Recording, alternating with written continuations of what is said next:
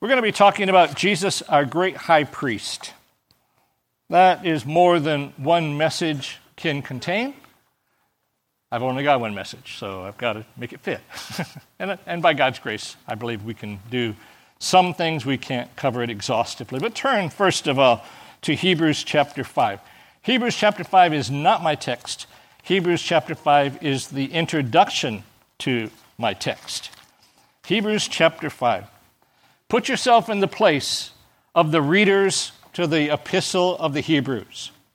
And to set the setting for you, this is the way it would have gone down. I believe that the Apostle Paul wrote the book of Hebrews. Not everybody agrees with that. But one thing I think we could prove, if we wanted to do so, would be to prove, and when I preach through Hebrews, I preached through Hebrews twice in my ministry actually, one thing we were able to see is that the temple sacrifices were still going on. They were visible. They could be seen. The temple was still standing. The temple was destroyed in 70 A.D., and so obviously the book of Hebrews had to be written before 70 A.D. That would have had to have been the case. So now we have first-generation Christians and some second-generation Christians. Jewish Christians, many of them in the land, my theory is, and I think it's a credible theory, is that the Apostle Paul wrote the book of Hebrews with some help and compiling together the things that needed to be said and that he often had preached to the Jews whenever he encountered the Jews, put it all together under the inspiration of the Holy Spirit to encourage them in the midst of the trials and temptations they were going through. And just think, if you were a Jewish person living in Jerusalem prior to 70 A.D. and the great destruction that was coming, your life would have been a very difficult life. You'd have been excommunicated, basically, from the temple, not allowed to go there anymore. You were raised at the temple. You were raised in all the Jewish traditions. You were raised watching the sacrifices. You were raised watching the priesthood. You were raised watching the high priest. All these things would have been embedded deeply into your soul as a person to kind of help you really think about what it's like. Some of you were raised Roman Catholic. It's not easy to leave the Roman Catholic Church, especially when you have family that are deeply Roman Catholic and will be extremely angry with you for leaving the Roman Catholic Church, maybe even not talk to you any longer. Well, it was all of that and more for these first century Jews. They were excluded from society. They were excluded from jobs. Many of them had to leave in God's providence and go to other places because there was nothing for them in Jerusalem any longer. They were shunned. They were outcasts in just about every way possible. And they were mocked. Well, where's your high priest? We have a high priest. We have a temple service. We have sacrifices. We have all these things, and they're glorious and they're majestic, and look at the temple. Look how great the temple is. The disciples were impressed with the temple, weren't they? When they told Jesus, look at this great temple that's been built. And Jesus was not impressed. He was impressed that it was his Father's house, but he was not impressed. In fact, he had said, tear down this temple, in 3 days I'll build it up. Speaking, of course, of the temple of his own body. But here it is. We have all these wonderful things. We have all these majestic things, and you're just a huddled little group meeting together in rooms. Nothing glorious about that. Nothing wonderful about that. You must be crazy. Okay, that's what they were facing. And the writer says, you have a high priest, a real high priest, a great high priest. High priest had to be a man. Well, that goes almost without saying, but it needs to be said. It doesn't go without saying, really. Look at Hebrews 5, verses 1 through 4, or just verse 1, we'll do this. For every high priest taken from among men is appointed for men in things pertaining to God, that he may offer both gifts and sacrifices for sins. Every Jew would have known that. Every Jew would have known that. Yeah, of course, the high priest is a man. It's obvious he's a man, you know. He has to be a man. And he would make sacrifices for his own sins first, because he was a sinner. He'd make sacrifices for his own sins first, and then he would make sacrifices for the people. Okay, that's just the way it was, you know. So all this is taking place, and the writer is going to say, you know what? You've got a better high priest than that one that Rome has installed for you. Remember, Caiaphas was the high priest, wicked man. Annas was the high priest, wicked man. They hated the Messiah.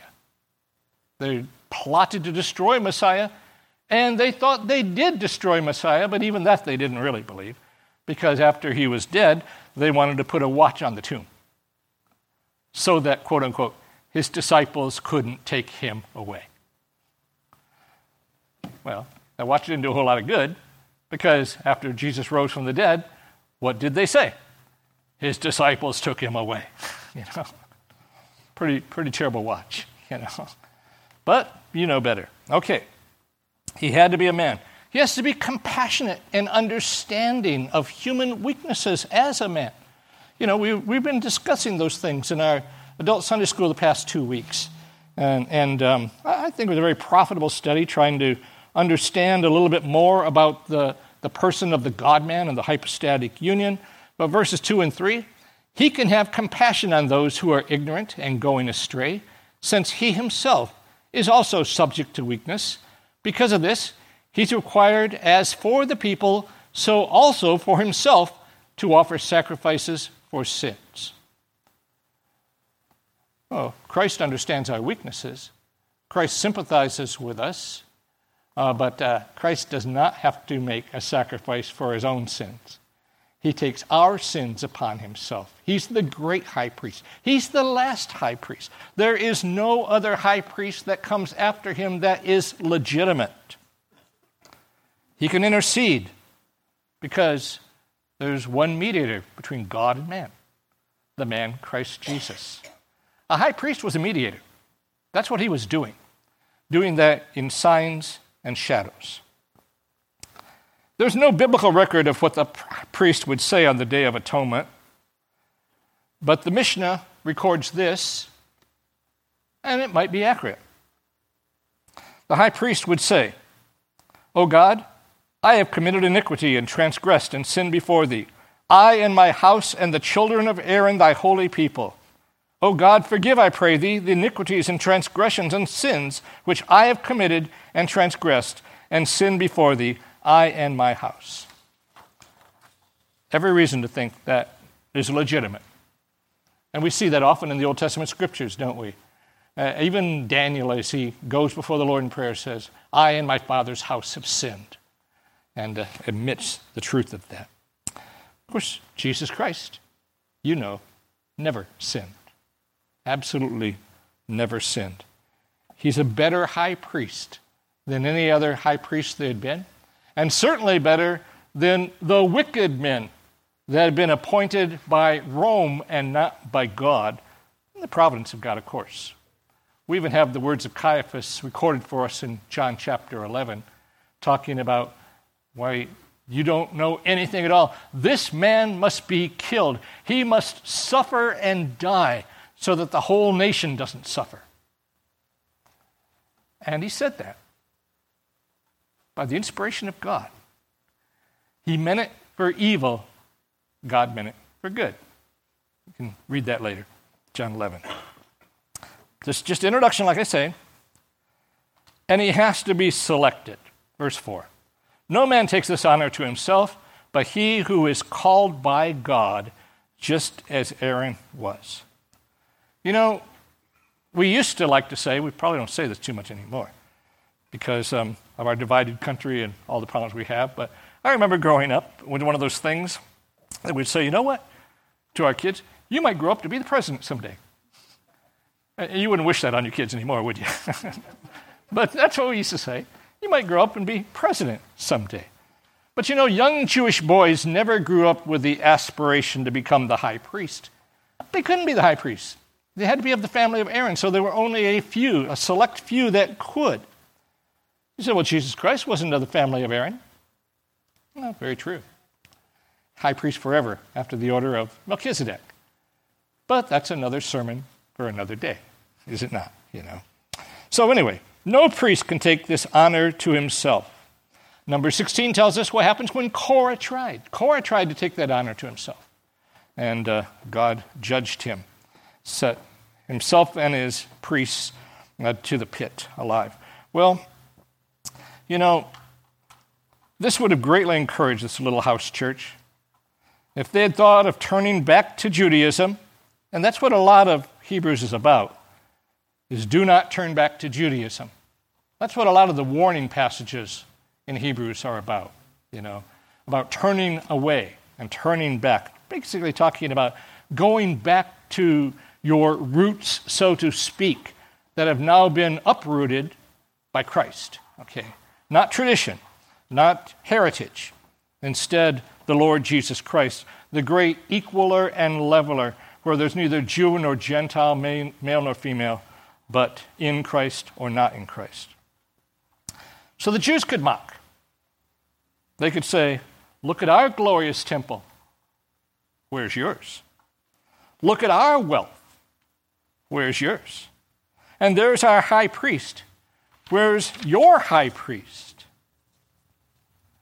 And the Christian could rightly say, in the heavens, where he remains for all eternity, because he can never die again, and Rome can never displace our high priest.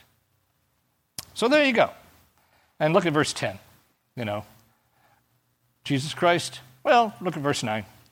Having been perfected, he became the author of eternal salvation to all who obey him, called by God as high priest, according to the order of Melchizedek.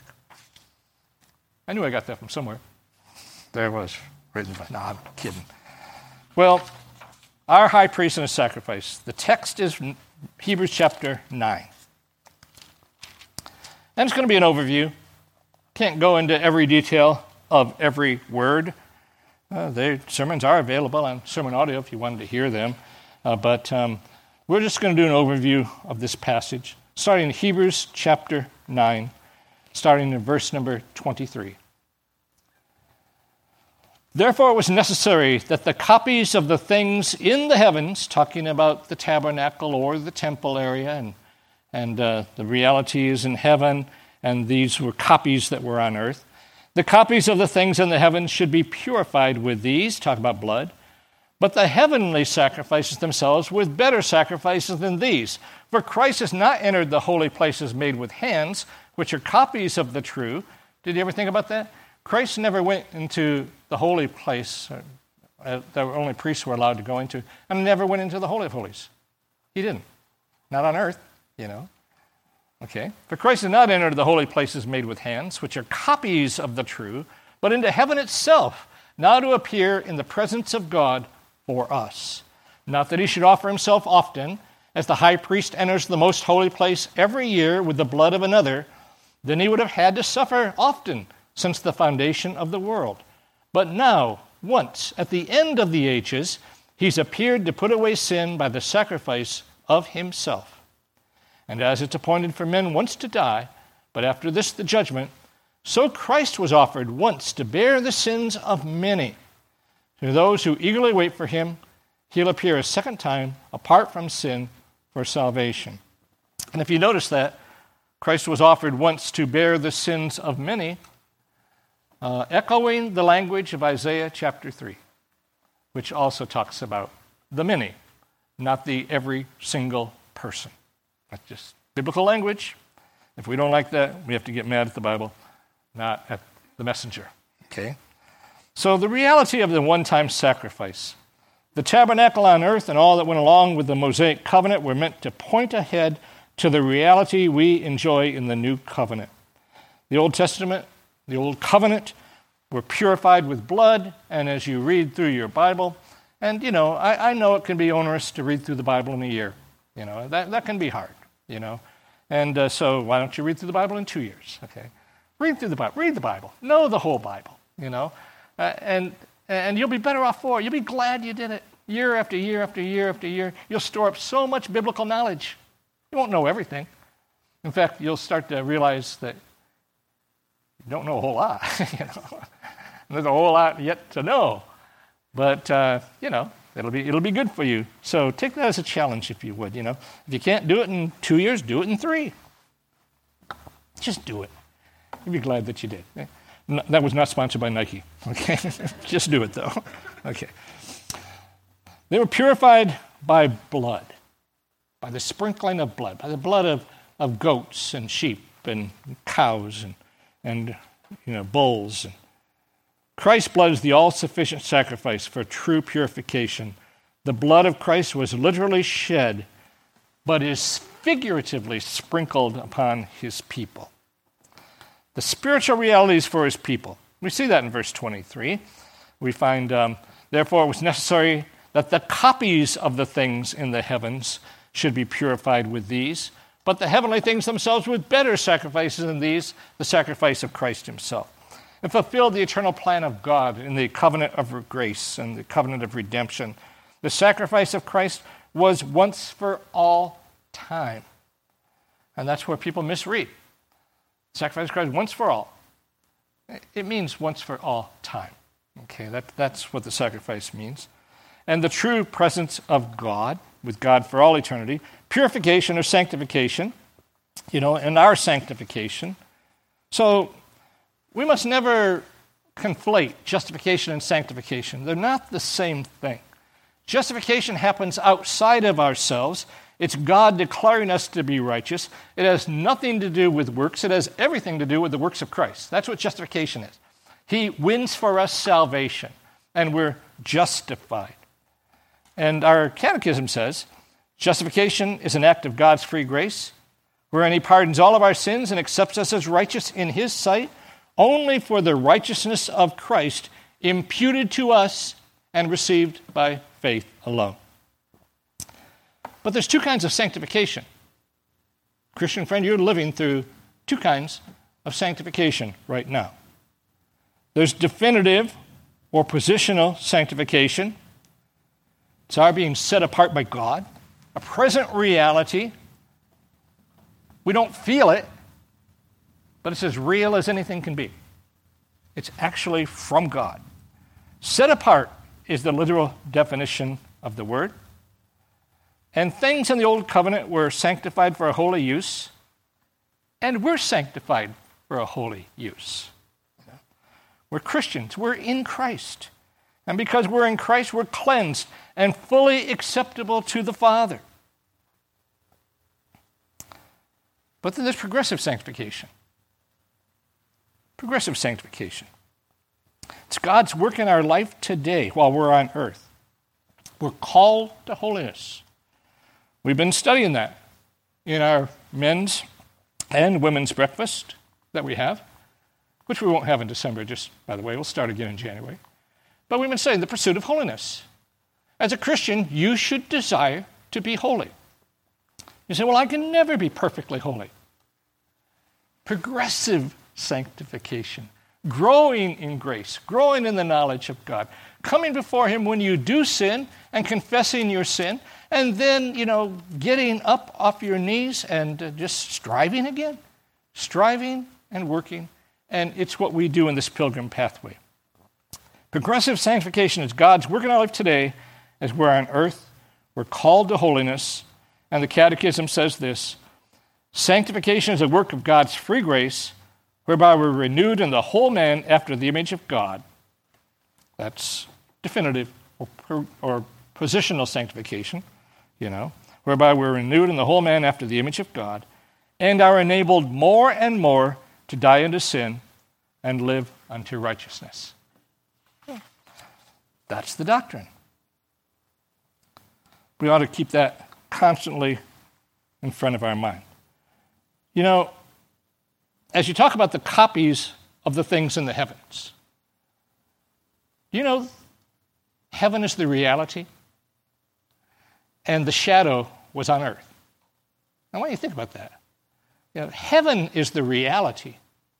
And the shadow and the picture is being played out on earth in a tabernacle and in a temple. And now we don't have a tabernacle. We don't have a temple. Why? Because we have the Lord Jesus Christ. Okay. And then the true temple, in however it's going to be, of course, in heaven.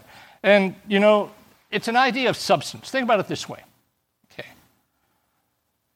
You cast a shadow. What casts a shadow? Something that's real. You don't have a shadow, phantom shadows.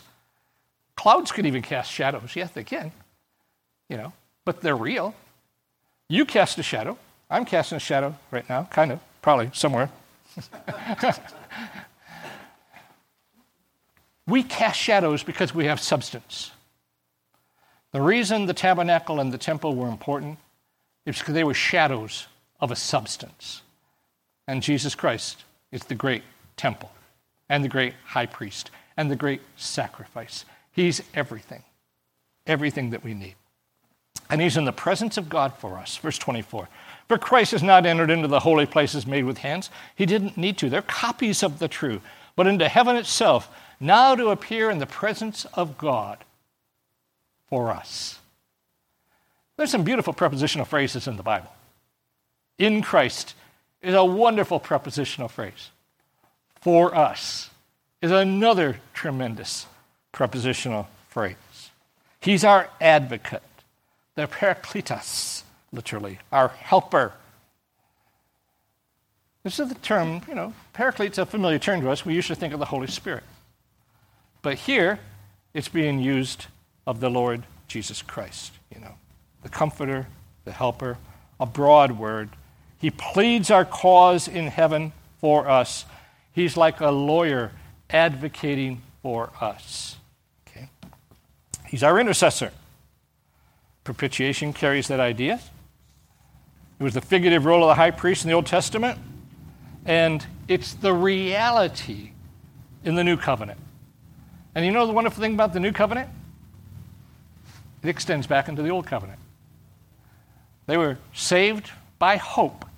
They were saved by the work that Christ would perform without fail. We all confess that Jesus Christ never sinned. We confess that. It's true. He never sinned. He's perfect. Had he sinned, he would have failed. If he would have failed, well, I can't even imagine what would have happened next because he's a God-man. It's conceivably possible, had he failed, that the universe itself would have collapsed and ceased to exist as we know it, and we'd all be cast into hell forever. That's about the only thing I can think of had Christ failed in the work that he was doing. But Christ is our propitiation. The wrath of God has been turned away, and God's favor is now with us. He's the one sacrifice for all time. And I won't read the verses for you, but 25 through 28 tell us that, and you can read that. And that's why the Roman Catholic Mass is so wrong. They're continually believing by faith, and they have to believe it by faith because a wafer cannot be the literal body of the Lord Jesus Christ. And there's another great error that they have, thinking that the wafer is the literal body of the Lord Jesus Christ, and the blood is the literal blood of the Lord Jesus Christ. Great error.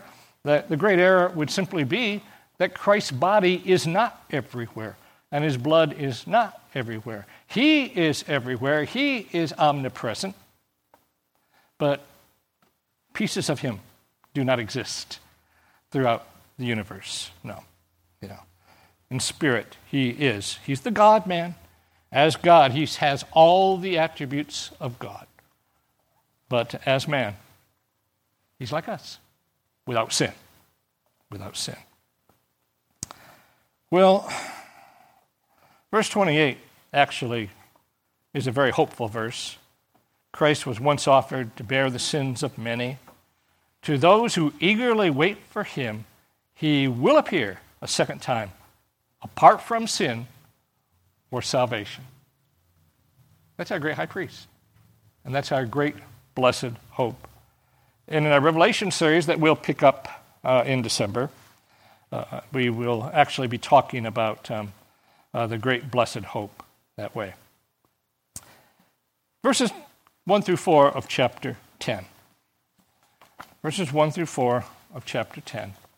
For the law, having a shadow of the good things to come. Remember what I said about a shadow? There has to be a substance to make a shadow. For the law, having a shadow of the good things to come, and not the very image of the things, can never with these same sacrifices, which they offer continually, year by year, make those who approach perfect.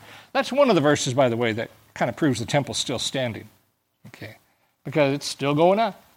And this little huddled band in their little house church, being mocked by the others. For then would they not have ceased to be offered? For the worshipers, once purified, would have no more consciousness of sins.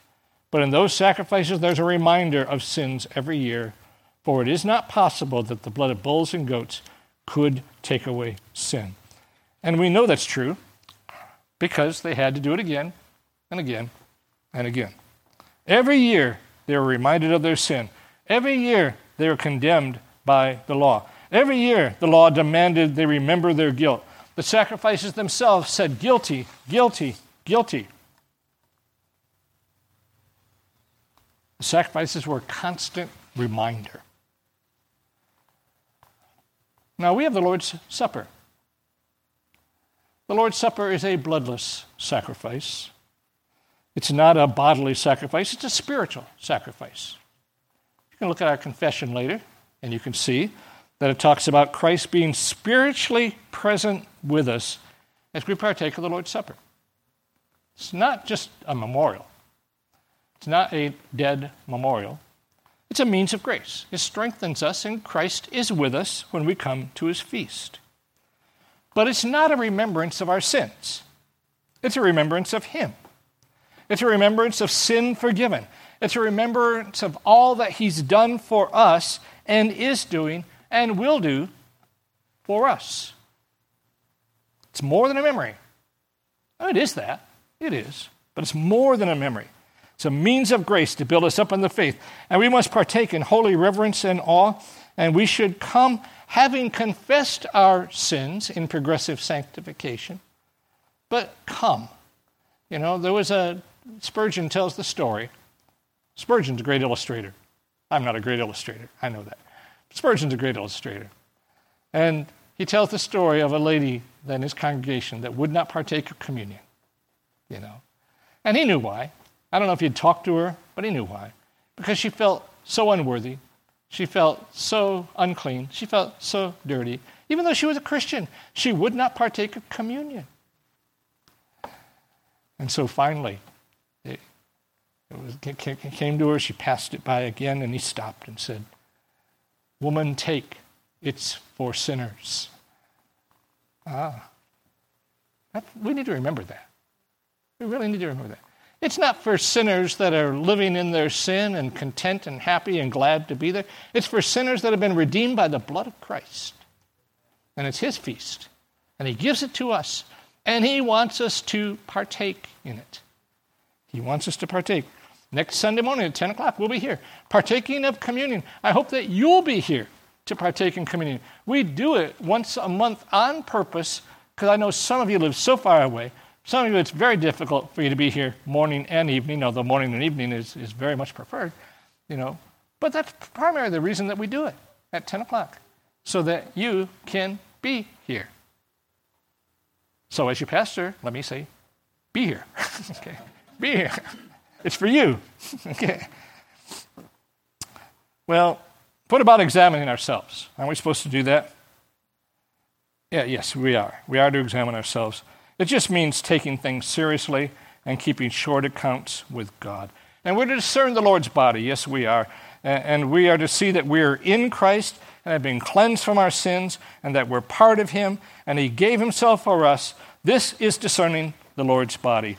And later on, don't do it now, you can read London Baptist Confession of Faith, chapter 30. It's a really great chapter. It talks about these things.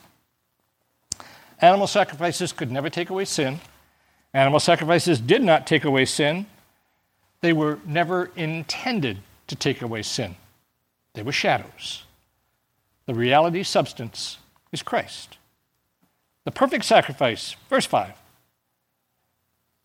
Therefore, when he came into the world, he said, sacrifice and offering you did not desire, but a body you prepared for me. In burnt offerings and sacrifices for sin you had no pleasure. Then I said, behold, I've come. In the volume of the book it's written of me, to do your will, O God. Previously saying, sacrifice and offering, burnt offerings and offerings for sin you did not desire, nor had pleasure in them, which are offered according to the law. Then he said, behold, I have come to do your will, O God. He takes away the first, that he may establish the second. By that will we've been sanctified through the offering of the body of Jesus Christ once for all. Okay. We just say once. You don't even have to say for all. Once. That's what it means. You know, the book of Hebrews, I believe, is a sermon. I believe it was a written sermon. I believe it was a distillation of the things that Paul taught in Acts 28 as the Jews came into his house arrest and freely spoke to them about the Lord Jesus Christ and the Old Testament and all the things that happened. Those that were in Paul's presence mocked and rebuked, refused to believe. Okay. So he wrote it for the believing Jews. He wrote it as a sermon. And you notice what he just did? Verses 5 through 7 come exactly from the Old Testament. And then he actually, it's from Psalm 40, verses 6 through 8, if you wanted to look there. You don't need to do that right now. But Psalm 40, verses 6 through 8 is what is quoted. And then he goes on and exposits it, what it means. That's a sermon. That's what a sermon is. We preach this, we give the word, then we give what the word means and what the word is saying and make applications and help us to understand the scriptures better. In the incarnation, Christ had a true body and a reasonable soul. A body you prepared for me, is what it said. The body without the spirit is dead. Without our souls, we're not alive. We have bodies that will die. My wife is back for a funeral. That's why she's not here today. Went to Tucson for a funeral. And then, shock upon shock, there'll be another funeral coming up. It won't be directly in our family, but Cassie's kind of dad, not official dad, but kind of dad, that lives in Tucson with Cassie's mom, passed away Thursday after Thanksgiving. He was at Thanksgiving. He was there. The next day, he's gone. And he's about my age. And he had a backache. And then my back was starting to hurt. Being a hypochondriac, I go, no. No, but in all honesty, it's tragic. You know, his name was Mike, and he passed away. Don't know the state of his soul, won't even try to talk about that. Just say, you know, there's a reality of heaven and a reality of hell. And he was a man that was an enjoyable man to know, an enjoyable man to meet, but now he's gone that quickly. Could happen to any one of us. Could happen to anyone. And it's going to happen to every one of us, unless the Lord returns. It's going to happen. That's what it is. The body without the spirit is dead. We have bodies that will die, but we have a soul that will never die. When Christ came into the world, he had a true human nature. He was body and soul. He's also God, of course. He offered his soul and body to God. His body died on the cross. His soul went to God. Father, into thy hands I commit my spirit. To the thief on the cross, he says, today you'll be with me in paradise. But Isaiah 53 talks about the timing of it all. Yet it pleased the Lord to bruise him. He put him to grief. When you make his soul an offering for sin, he shall see his seed, he shall prolong his days, and the pleasure of the Lord will prosper in his hand. He shall see the labor of his soul. God will see the labor of his soul and be satisfied. By his knowledge, my righteous servant shall justify many. Well, that's right there. We saw that already in Hebrews, didn't we? For he shall bear their iniquities. Therefore, I'll divide him a portion with the great, and he shall divide the spoil with the strong, because he poured out his soul unto death. He was numbered with the transgressors, and he bore the sin of many, and he made intercession for the transgressors. That's the great work of our Lord Jesus Christ.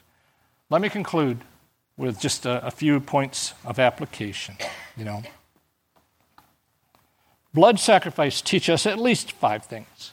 Blood sacrifice teaches at least 5 things. Number 1, sin is defiling. The sinner on his own is not fit to approach a holy God.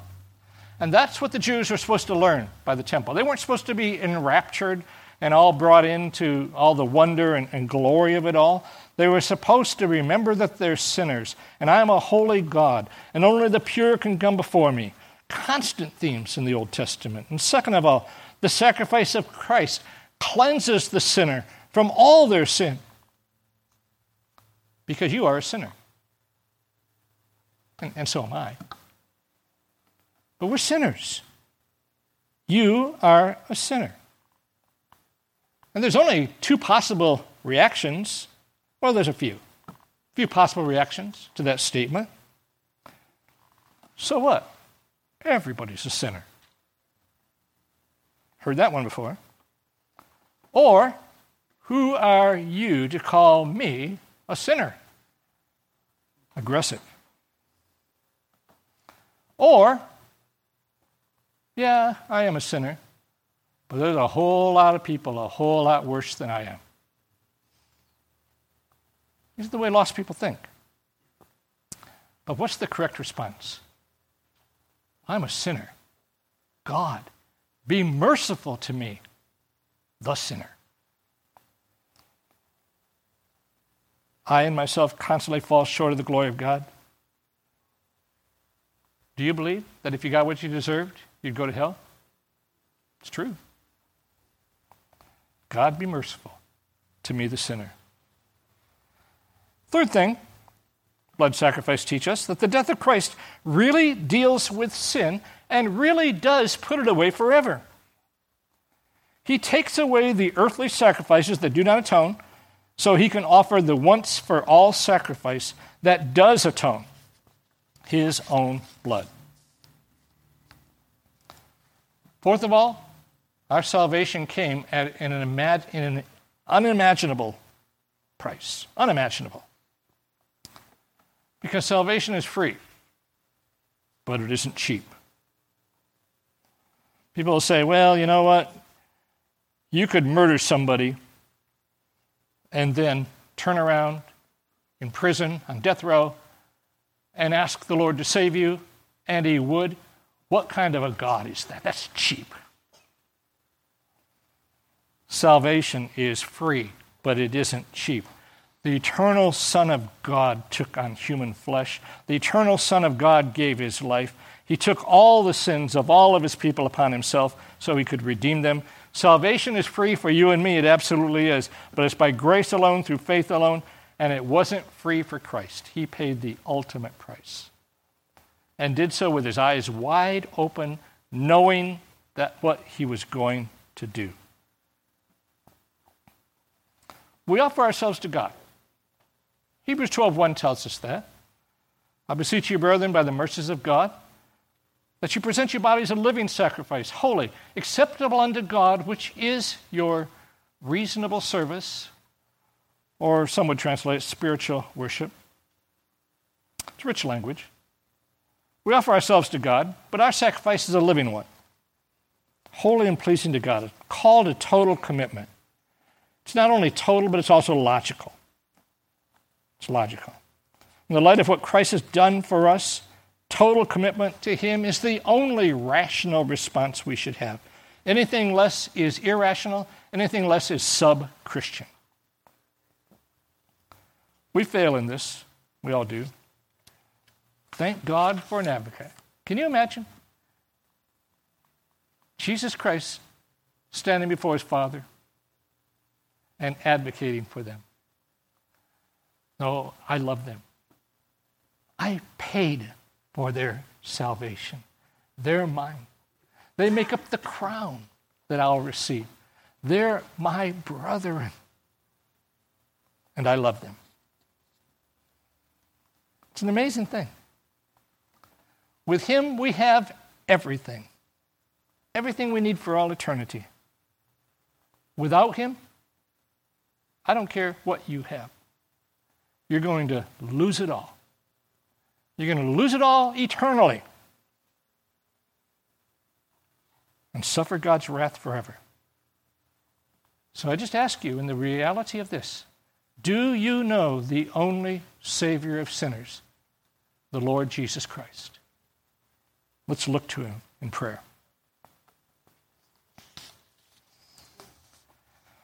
Father, we've talked about the root issues of all eternity. We've talked about our great high priest, the Lord Jesus Christ. In him there is life. In him there is eternal life. In him there's freedom. In him there is grace. In him there is all that we need. We can so easily focus on the material things that we think that we need. Father, if we have Christ, we really do have all that we need. We thank you for that. Lord, we could drive up and see mansions on earth, and we wouldn't judge the people that live in them. For Christians can certainly live in a mansion, and we'd be glad if they did. But Lord, what if the only thing we had was a mansion and a big car? The Bible never tells us that God wants us to be rich. God wants us to see who Jesus Christ is and the price that he paid for us and to glorify him. That's what God wants. That's what God demands. That's what God says. Father, let us be that kind of a people. We live in a material world. Yes, we do. We have material needs. Yes, we do. We have things that we just must do. And you've admitted that when you've given us 6 days to work and do everything we need to do, and then one day set apart for you. We look forward to that eternal Sabbath day when all we'll have and all we'll need are not material things at all, but you. That's the great glory that awaits us, Father. We thank you for Jesus Christ the Lord, our great high priest. In his name we pray. Amen.